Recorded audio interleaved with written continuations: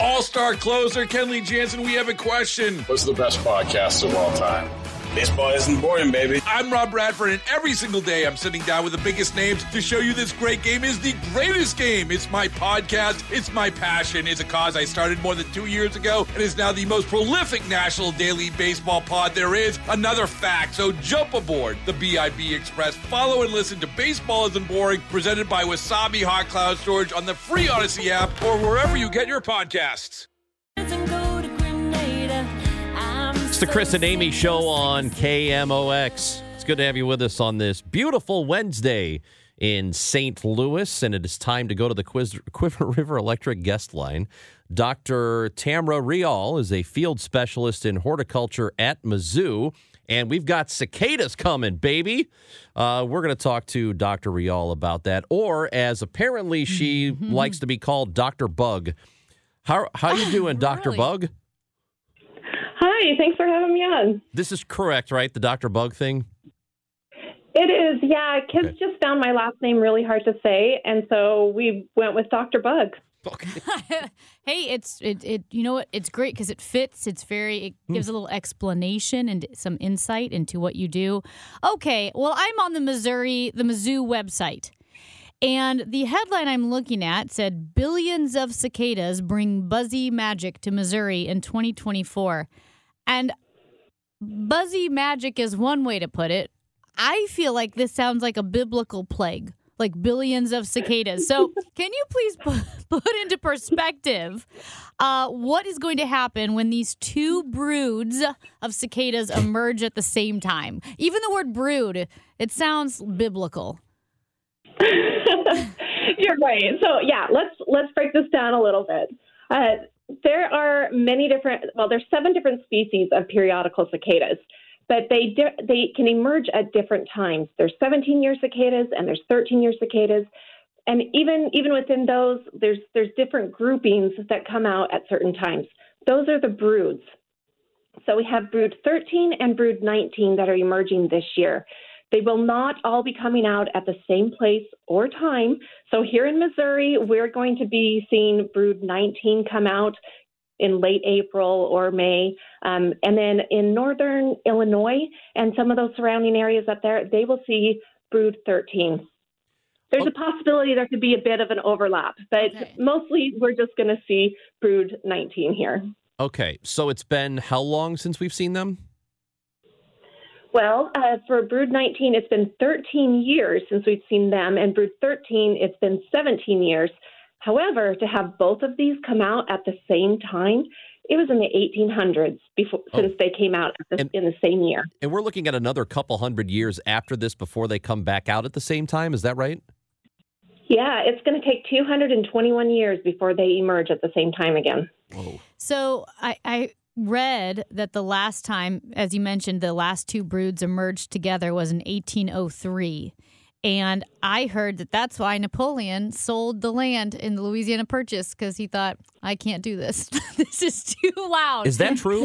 Yeah, it's crazy to think about. Yeah, the last time these came out at the same time, the Louisiana Purchase was happening. Thomas Jefferson was president. Oh.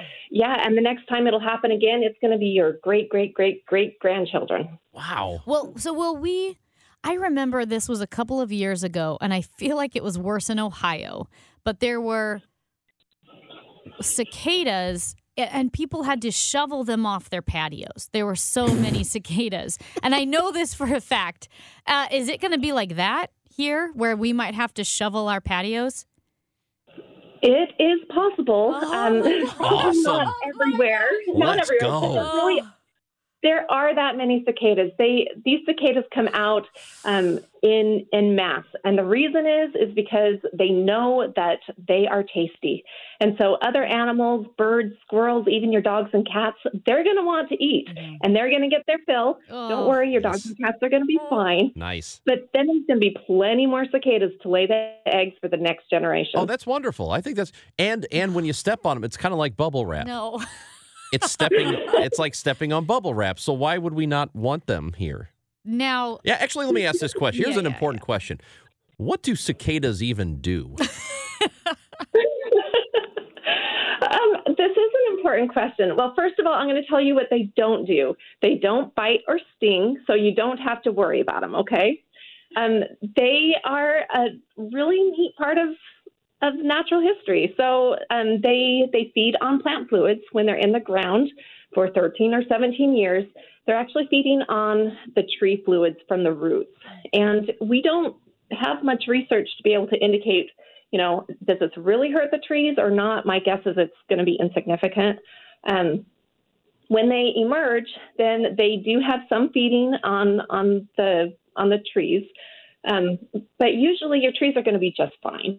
It's only the young trees that we do have to worry about. They actually can be, they could be negatively affected and even killed. So you need to protect those. And okay, so when they're underground for 13 years, 17 years, they're feeding on the tree roots. And perhaps that kind of answers the question I'm about to ask, which I saw someone else ask, which is funny. So there are billions and billions of cicadas underground for 13, 15, 17 years. How come when we dig, we don't dig up billions of cicadas? Or do we and we don't know it? Well, you might come across them when you're digging, and they're going to be next to tree roots. And where they are in the soil is going to depend on soil temperature and some other things. Honestly, we don't have much research. We don't have much data on them. For insects that live underground, they're really hard to study. And when their life cycle is 13 or 17 years, that makes it even more challenging. So really, it's a mystery. We need to know more. We know temperatures have been rising. That's just a fact. It's been happening. In fact, we had the hottest February day ever in St. Louis yesterday. It got to 86 degrees. What does temperature do, or climate, as it changes and gets warmer? How does it affect cicadas? So yet another mystery, something else that we have an opportunity to discover. We know that the cicadas typically come out when the soil temperature is about 64 degrees. And so with warmer weather, that means our soil temperature is going to be warmer as well. So it's possible that we could see these a little bit earlier than we typically would. There's actually an app out there for citizen scientists, all of us, to be able to add information to this. If you participate in the Cicada Safari app, you can actually help us be able to track where the cicadas are and what time that they're emerging. So it would actually be great to have extra help. Scientists can't be everywhere, so this is one of those opportunities for everybody to be involved. What was that website again? Yeah, that's awesome. It's called Cicada Safari, and there's an app that's available. You can find it both on the Apple App Store and then also on the Google Play Store. Could kids, teenagers be part of this app, or maybe even younger kids with their parents? Oh, absolutely. Everybody can. That's awesome. I was homeschooled, so this sounds like something we would have totally gotten down with. Everybody download the app, get on this, be a citizen scientist. Okay, can I ask you, when the cicadas do emerge from underground after, say, 17 years, how long are they out and about before they die? Because that's a pretty quick turnaround, right? It is, yeah. For something that has such a long life history or life cycle, they're only adults for about 4 to 6 weeks. So once we get that soil temperature up and we get a nice spring rain, and then you start to see these holes in the ground and then the exuvia or the shells that you sometimes see with cicadas, that'll be on trees or on fences, then you'll start to hear the singing. And those are the males. It's the males that sing. And what's interesting about periodical cicadas versus our annual cicadas, the males actually synchronize their singing. And that's why it can get so loud, over 100 decibels. The females, if they're receptive, they'll click their wings. So there's another fun sound that they make. But yeah, that's how they interact. It's really cool. And actually, I have to point this out. Why I said they're magic is because if you look in their name, their genus is Magicicada, magic cicada. So, so I mean, it's if you think about it that way, something that it comes out for 4 to 6 weeks and then disappears for 13 or 17 years, and then just all of a sudden takes over the ecosystem again, it's magical. Well, it's kind of neat that they all sing at the same time. They're like a boy band. They all do it. They all do it at once. They just know. Yeah. And, after all these years, they know to do it at once. It's amazing. I think this is going to be the stupidest observation, Doctor, that anyone will ever make, probably. But I always think of, what if? Wouldn't this be weirder if cicadas were bigger? What if cicadas weighed 20 pounds? Can you imagine billions of 20-pound animals coming out of the ground? Dr. Bug, do you ever think about this? Do you know what I mean? What if these was bears? What if this was bear behavior? Okay, then that one. Okay. Well, fortunately, they don't. But a lot of people feel like that anyway. I mean, it does have a reminiscence of an alien invasion when you just get taken over by these. Fortunately, they're not bears. Fortunately, they're only about an inch in size. Can't come to work today. There's a billion bears outside my house. I can't come to work. Right? What are you talking about? I know. Hey, we stream live on Facebook, and a listener, Sean, says that he's going to fry up a few this week. No. So, or he thinks he's going to fry them up when they come in. Can you eat them? Yeah, actually, many insects you can eat. It is recommended that you do it before they've hardened off and become black with their red eyes.